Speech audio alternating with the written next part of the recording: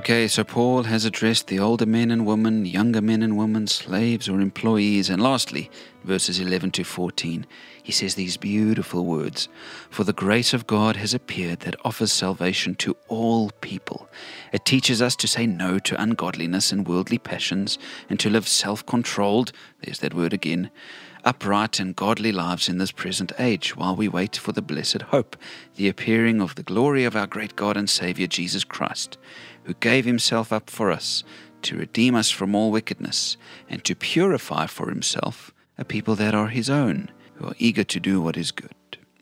What wonderful words. The grace of God has appeared and offered salvation to all people. And what amazing grace it is. I've heard someone use the word grace as an acronym. God's riches at Christ's expense, or God's redemption at Christ's expense. In other words, grace is us being redeemed and blessed by God, not because of what we've done, but because of what Jesus did. He paid with his life so that we could be redeemed and blessed by the wonderful God of the universe.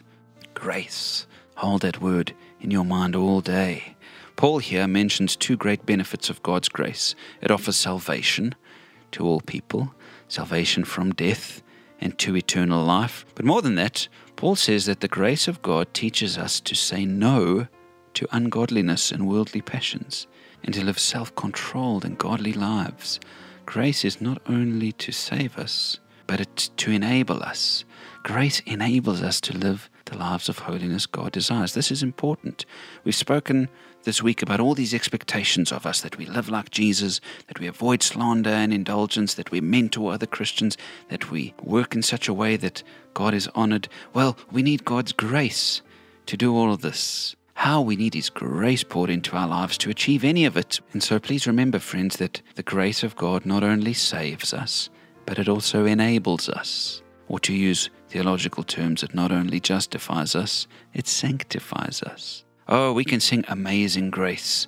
How sweet the sound because of what God's grace means in our lives. Maybe when this devotion is finished, you'll go onto YouTube and listen to a song about grace. I actually quite like a song by the Gaither Vocal Band that's called Living in the Rhythm of Grace. And it says this: "When I finally let go of what I was holding on to, everything fell into place. Now I'm living in the rhythm of grace." Are you living in the rhythm of grace today? It's all a matter of faith.